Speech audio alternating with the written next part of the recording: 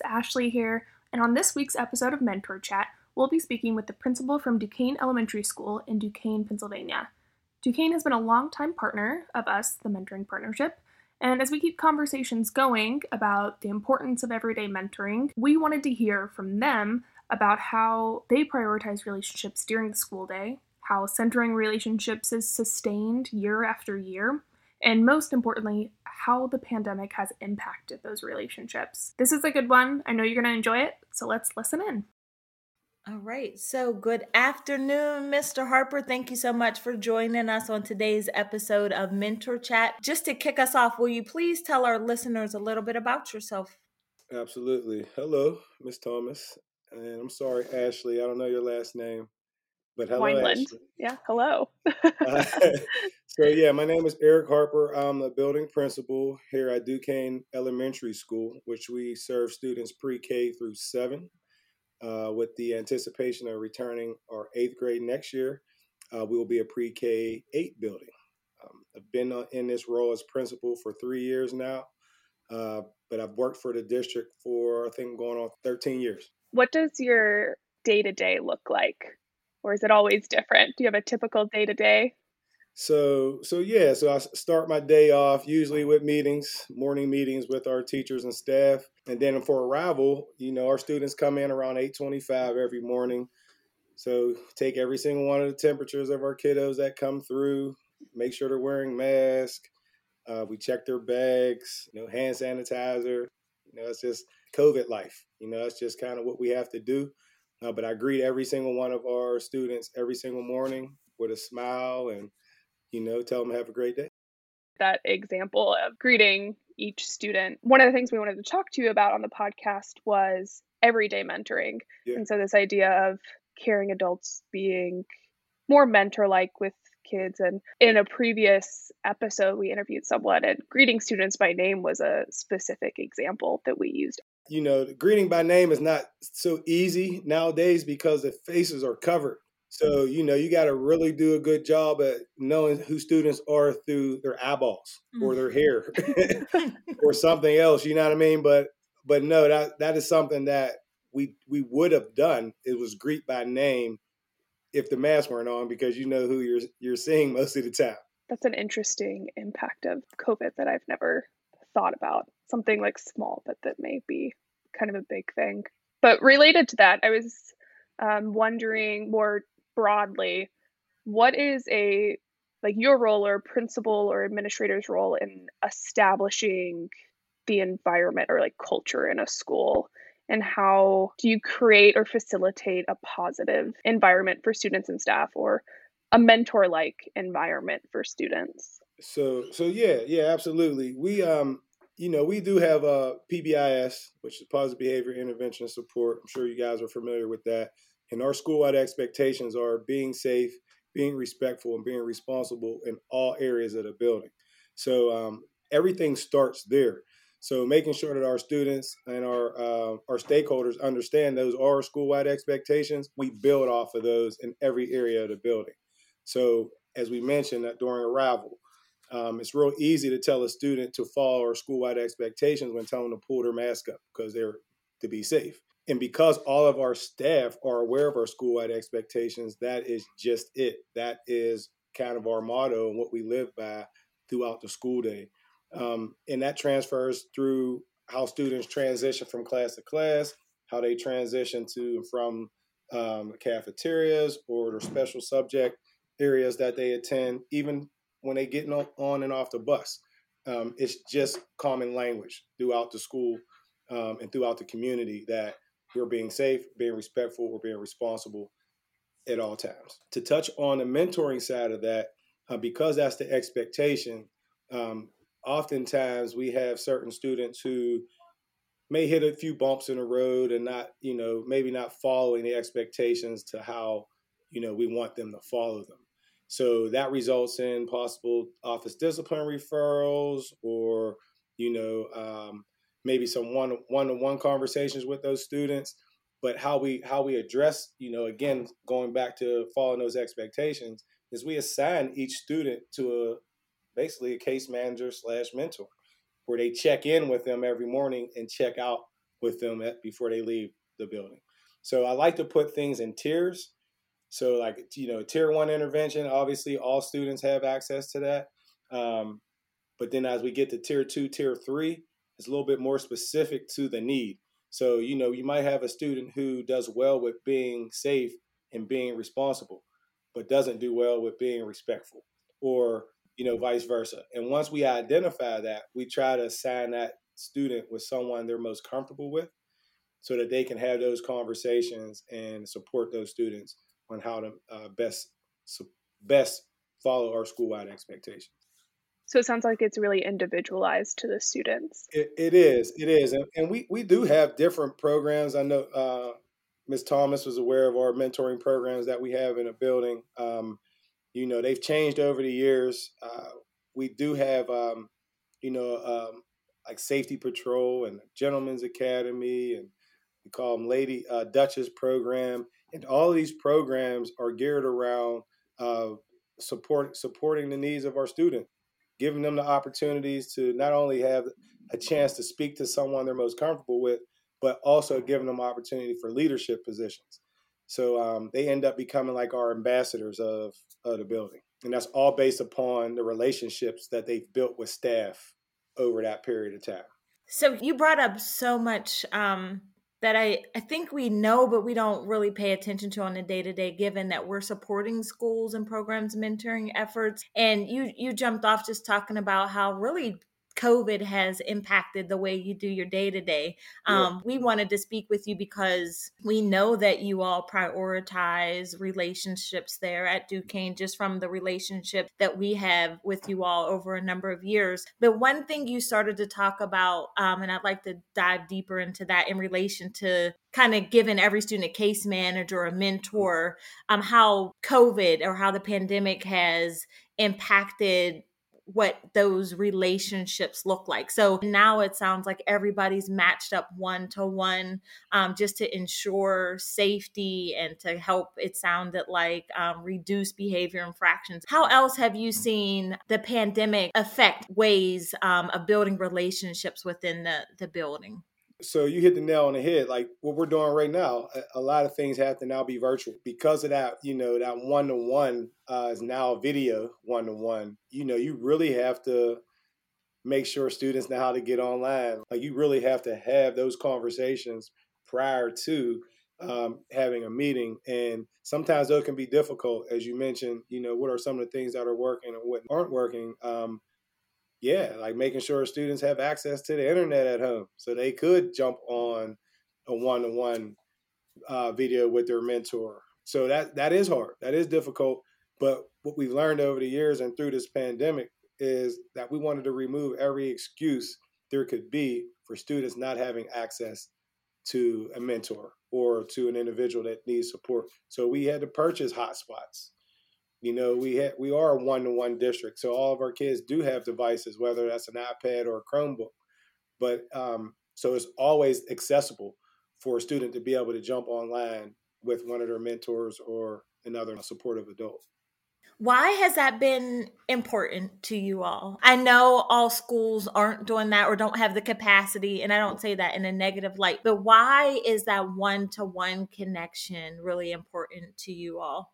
Because it's all about opportunity. Like we want our students to have the best opportunity to learn as possible. And, your more affluent districts may have been one-to-one for years, right? And because they had the money to purchase devices or, purchase these different platforms for students to use, for us, we just felt like, we need to be able to have our students compete. We need to be able to have our students receive the same amount of services and supports as some of these affluent districts are receiving, and that they have the same opportunities and access to learning as every other district. So before COVID hit, we were already pushing this information and getting support. So this was stuff that started before the pandemic.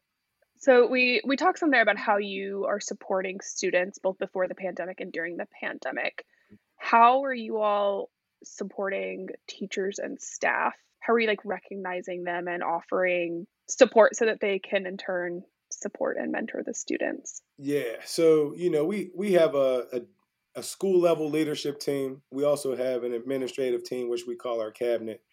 So we're always like, basically taking the temperature and checking the climate of the building through those particular teams. We're always, sending out surveys to teachers, asking the teachers, how can we do things better, or what would you like to see different, or how can we support you? So a lot of those things come through surveys. A lot of it's word of mouth. And of course, I'm just active. Like, I'm never behind my desk unless I'm doing things like this. Like, I'm out and about. I'm in the classrooms, in the hallways, in the cafeterias. And that's usually where you get the most bang for your buck.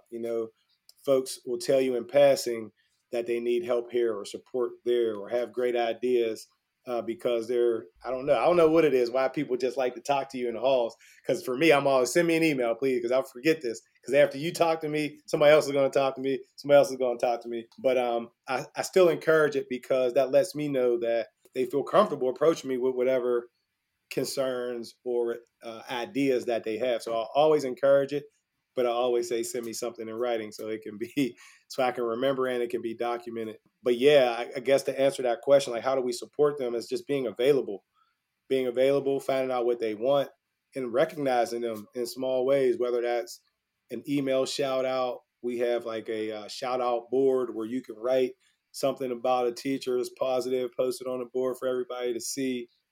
Yeah, a little small stuff, a little recognition all the time goes a long way. It does go a long way. I think that's one thing from students to adulthood. We all want to feel seen. Like Right. it really, it's validating. And it could be what seemingly is small or what may be something major, but that validation and that appreciation does go a long way. So I had a question about, and I think you started to get into this, but how you incorporate joy and fun in the school settings and within the learning environment. And I asked you that question not only for staff and teachers, but for students. So, how do you create that culture within your building? What are some of those specific things that you would say, how you incorporate joy and fun? So through PBIS, through our PBIS system and our committees. So our PBIS system is broken into committees. You have a reward committee, you have expectation committee, and I'm forgetting a committee. I apologize. But through those committees, we come up with different things. So, for example, Red Ribbon Week's coming up. As a parent, that's dreadful. I'm like, Yeah, I don't have a yeah. red shirt So today. you're absolutely right. So we do a theme for the whole week. So we'll have a theme based off, so Monday might be like wear a red hat. Tuesday might be wear your favorite red shirt. Wednesday might be wear some red socks. Because we're elementary school, our kids and our teachers love doing fun stuff like that. So we try to theme things out and do those types of spirit weeks or theme weeks to keep it fun. We've had the opportunity just recently, the Best of the Batch program came to our school with the rookie class, the Steelers rookie class, and handed out book bags and PPE supplies. But then, upon my surprise, they brought us some bikes. They brought us like 15 bikes.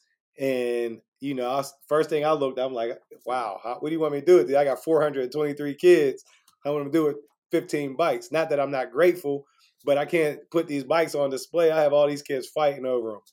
But they told me I can use it for my PBIS incentives. So for me, like I said, everything starts with those three expectations of being responsible, being respectful, and being safe. And when you're caught doing those things, you receive a ticket. And at the end of each week, your name goes into a hat. We pull the name out the hat, and now you get the option of a certain prize. Although the bikes are something that they didn't have the option to choose from, the other incentives are options that the kids get to choose that they like. You know what I mean? It could be AirPods, can be video games, could be, snacks, Takis, whatever the heck these kids like to eat nowadays. So we try to get their feedback and get their opinions and make sure we have the incentives available and ready for them and reward them for doing the things that we're asking them to do. And that typically becomes fun because at the end of the day, we make a big deal out of it. We announce their names. We announce them as the winners, and kids want to be acknowledged, especially for doing something good. And then there's nothing like contacting a parent, letting a parent know, hey, your child got this award or reward because they were caught being safe, being respectful, or being responsible. That's all so great. You said so many great things in there. It's very clear that you all are very intentional. When we talk about everyday mentoring, we talk about being very intentional and very intentional with each interaction.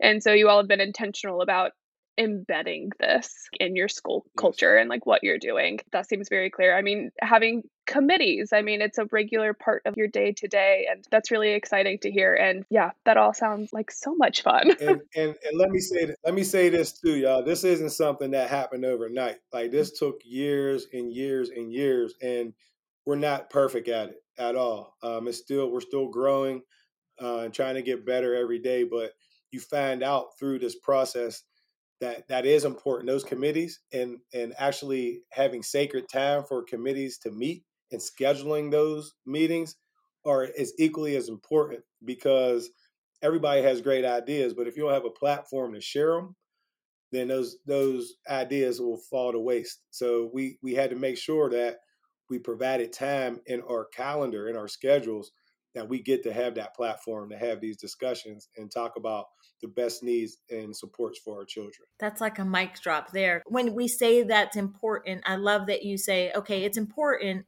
And it's so important that beyond just generating ideas, we have to carve out time for that to happen. Yeah. Those are the things that make that sustainable and that it makes it purposeful. So Yeah. being even more intentional. I think that's so important, especially hearing it from you, from leadership, but creating that space for planning and generating ideas further to me says this is important. Like we're going to also carve out time to make sure we're even that much more intentional. Yes, agreed.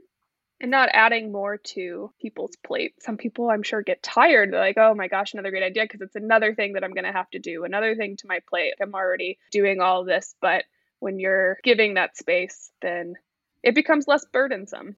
I try not to take a lot of their free time away from them. So because every morning we have an allotted amount of time for professional development, I could take every single day to do that, but I don't. I'm intentional with that as well, so that staff have the opportunity to gear themselves up and prepare for the students for the day. So I'm very mindful of that. Also, making sure that I'm checking in on the status of their well-being. You know what I mean?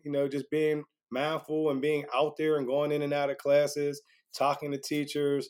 I see that they might be a tad bit stressed out based on maybe the amount of write-ups that I'm receiving from that particular teacher. I don't just let that slide. Like we're gonna have a conversation, and I'm gonna ask you, if do you need some additional support? Do you need some help? So asking those questions obviously can go a long way. I want to talk about this a little bit because we talk a lot about with everyday mentoring. There's so much impact we know from our work that mentoring has for young people and adults alike. But being able to be intentional and specifically when working in diverse student environments and creating inclusive environments. And we know from data, more children of color are referred to the principal's office or referred for behavior, etc. And you mentioned something about the teacher has a lot of referrals for a student. How you look at that is not like, oh, their class is unruly. Like, how can I support you? Because is this implying that you might need support and not necessarily like, oh, this whole class is causing chaos, right? I think that, wow, that was just so refreshing to hear when you think about this might indicate not that something is happening with the students, it might indicate that the support is needed for that staff person. So I thought that was like, wow. So Michelle, we live this everyday mentoring thing. It's not just something to say, like we live it. And these relationships are real relationships that are being built between student and staff. So I have to also expect that out of my staff to do the same thing, that you're building these relationships, right? Well, I also have to build relationships with my staff. So I need to be able to check the temperature of what's going on with them. And it's not always shared through words. I learned this over the years. I can ask the same person the same question every single day and get different answers, but data doesn't lie. So whenever I pull this data and I see that there's a specific problem with this teacher that's writing X amount of referrals, yeah, it can't just always be about the kid. And I don't want to assume that. So when I do my due process, the teacher is involved in that due process. The students are being met with, but I'm also meeting with the teacher. And I'm going to throw this out there with it. We also practice restorative practices here. We're all about rebuilding relationships, and it's not just between student and student, it's student and staff as well, and being intentional with providing time for that relationship to be rebuilt. So if that means I have to, schedule coverage for a teacher so that they can go to another room with a third party involved to help restore a relationship, that's important to me, and we'll do that. And sometimes that has to happen to reduce office discipline referrals because as a teacher, you've been in the classroom, there's not much time to sit and build relationship one-on-one with a kid because you have a classroom full of students. So any opportunity that I have to put a teacher and a student together that might have some animosity or might have some issues or concerns, we do that. That makes me think of that dot no dot exercise that we Yeah, I had remember did. that. Yeah. That's exactly like, wow, that's dot no dot coming to life. Like, how do we ensure there's those dots on a day-to-day basis? So thank you for that. That was an excellent example. It was, again, like, wow. But like you said, in sharing that, you're living that every day. So Yeah. creating that space to help ensure that those connections are strong. And it is life. I remember like when we first started talking, Michelle, about the mentoring partnership, and it was like, well, where do you fall at? Like, what category of mentoring do you fall in? And it was rough to pick one because I felt like we did them all. But everyday mentoring was like where we sat and we settled because it wasn't like trying to fit a square peg into a circle. Like it was really, this is life. We live it. And the only way to continue to do and reach the goal we want to reach is through relationships. It's through building those relationships. Everything starts there for us. My staff believes in it. My administration believes in it. So it's easy to live every day. Everybody's bought in. And before you mentioned that this has been a process and you're kind of constantly like Mm-hmm. working on it, Mm-hmm. but from maybe where you were before in the process and kind of where you are now, what Yeah. what have you seen or what kind of impacts have you seen? Yeah. So I've seen stronger relationships. I've seen, good or bad. I'm gonna say good because people open up more. They talk more about traumatic experiences. They talk more about the struggles and concerns that they have outside of school. And when they bring that to the light, we now can provide some type of support for them. We can attach some type of resource to their particular issue or concern. So what I've seen is more requests for assistance. That's what we use. We call them RFAs for when a student says that they need support. Instead of it just being, an email, they actually do it's like a referral almost, and it asks specific questions about what the referrals for. We use those. We call them RFAs. I've seen an increase in those because again, relationships are being built. Kids are opening up more, and now folks are feeling like, hey, I can't be the only one that's hearing this information. I need to share it amongst others so that we can get support. So I've seen more referrals and I've seen more support happening. So that's a great thing. And there's different folks that want to start different organizations based upon the need because students are asking for help. So whether that be, girls groups, like whether that be clubs or stress and anger management, things like that. Like these are the things that our kids are asking for, not stuff that the staff says this is what our kids need. So that's the difference from years ago to now. As adults, we always say, all right, our kids need X, Y, and Z. Let's line it up. This is what they need. When not one time did we ask the kids, like, what do you guys want? What do you need?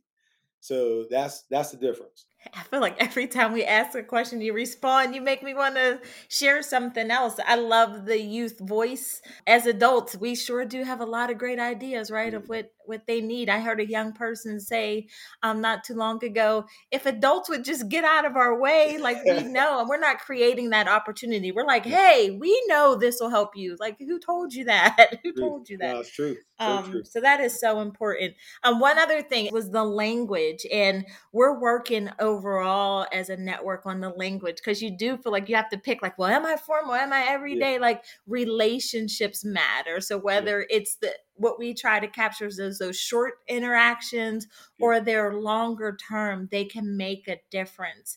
And we never want people to try to feel like what box do they fit in, as mentoring could be loaded as it is anyway, than to think about, well, are we everyday? Are we formal? Are we a combination? Do we do peer mentoring? Like there's so many terms, but in essence, it's relationship building, it's rapport building, it's making young people feel seen, heard, recognized. An adult relationship, it's making an adult feel seen, heard, recognized. One last question that I have is if you have any personal mentoring stories that you would like to share. Oh, that's a lot. That's a loaded question right there. I would love to share a mentoring story with you. Let's talk about this one, because it makes me proud every day because I get to see this person. They are now employed here in the district. So as I mentioned to you before, I've been here for 13 years.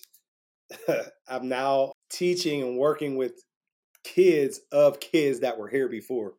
Like, the kids that I've had now have kids that come through here, that's like, it blows my mind every single day when I see that, because I'm like, really, am I that old? Like, really, where did the time go? So one particular student of mine, maybe my second year here, inspired to be a college football player. That's my background. I've had the opportunity to play college football. That was my way out of my community. And like most, young Black men, at least then, there wasn't that many opportunities to get out besides sports. We didn't really look at academics as a way to get out, just because, in my opinion, you only know what you know. And, without getting into so much detail, like my parents weren't college students. So college wasn't something that was talked about, or even, we'll say, a goal of mine. My older brother kind of put that in my lap, because he was an athlete and he played college football, and I seen the opportunities that it brought to him. So I wanted to do the same thing.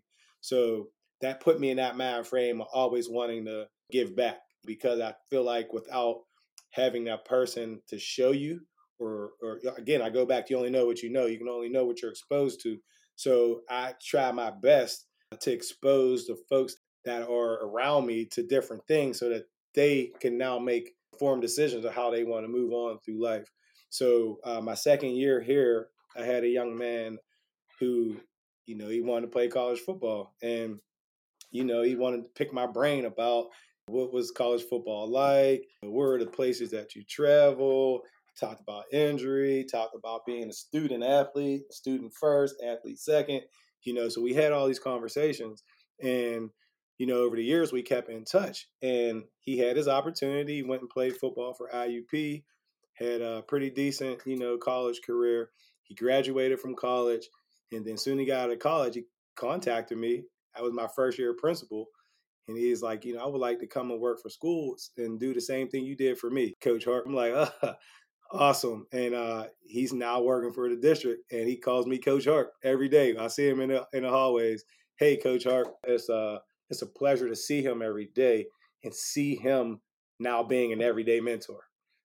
So that's like I said, that's priceless. You can't put a price tag on it. And I wouldn't change it. I wouldn't change it for anything. Wow, thanks for sharing that. I like too that everyone's paying it forward, and you have this like whole chain of mentors who's keeping it going. And I think that's a really big part of everyday mentoring, and a really essential part. So so thank you for sharing. Thanks for joining us. My pleasure. Stay inspired. Stay inspired. Stay inspired.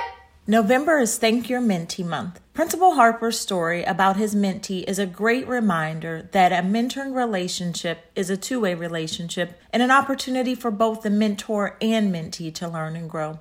If you have a special young person in your life, I would like to encourage you to take a moment to celebrate your mentee and share with them how they have impacted your life. You can also share your stories at mentoring.org/TYM or give your mentee a shout out on social media and #ThankYourMentee.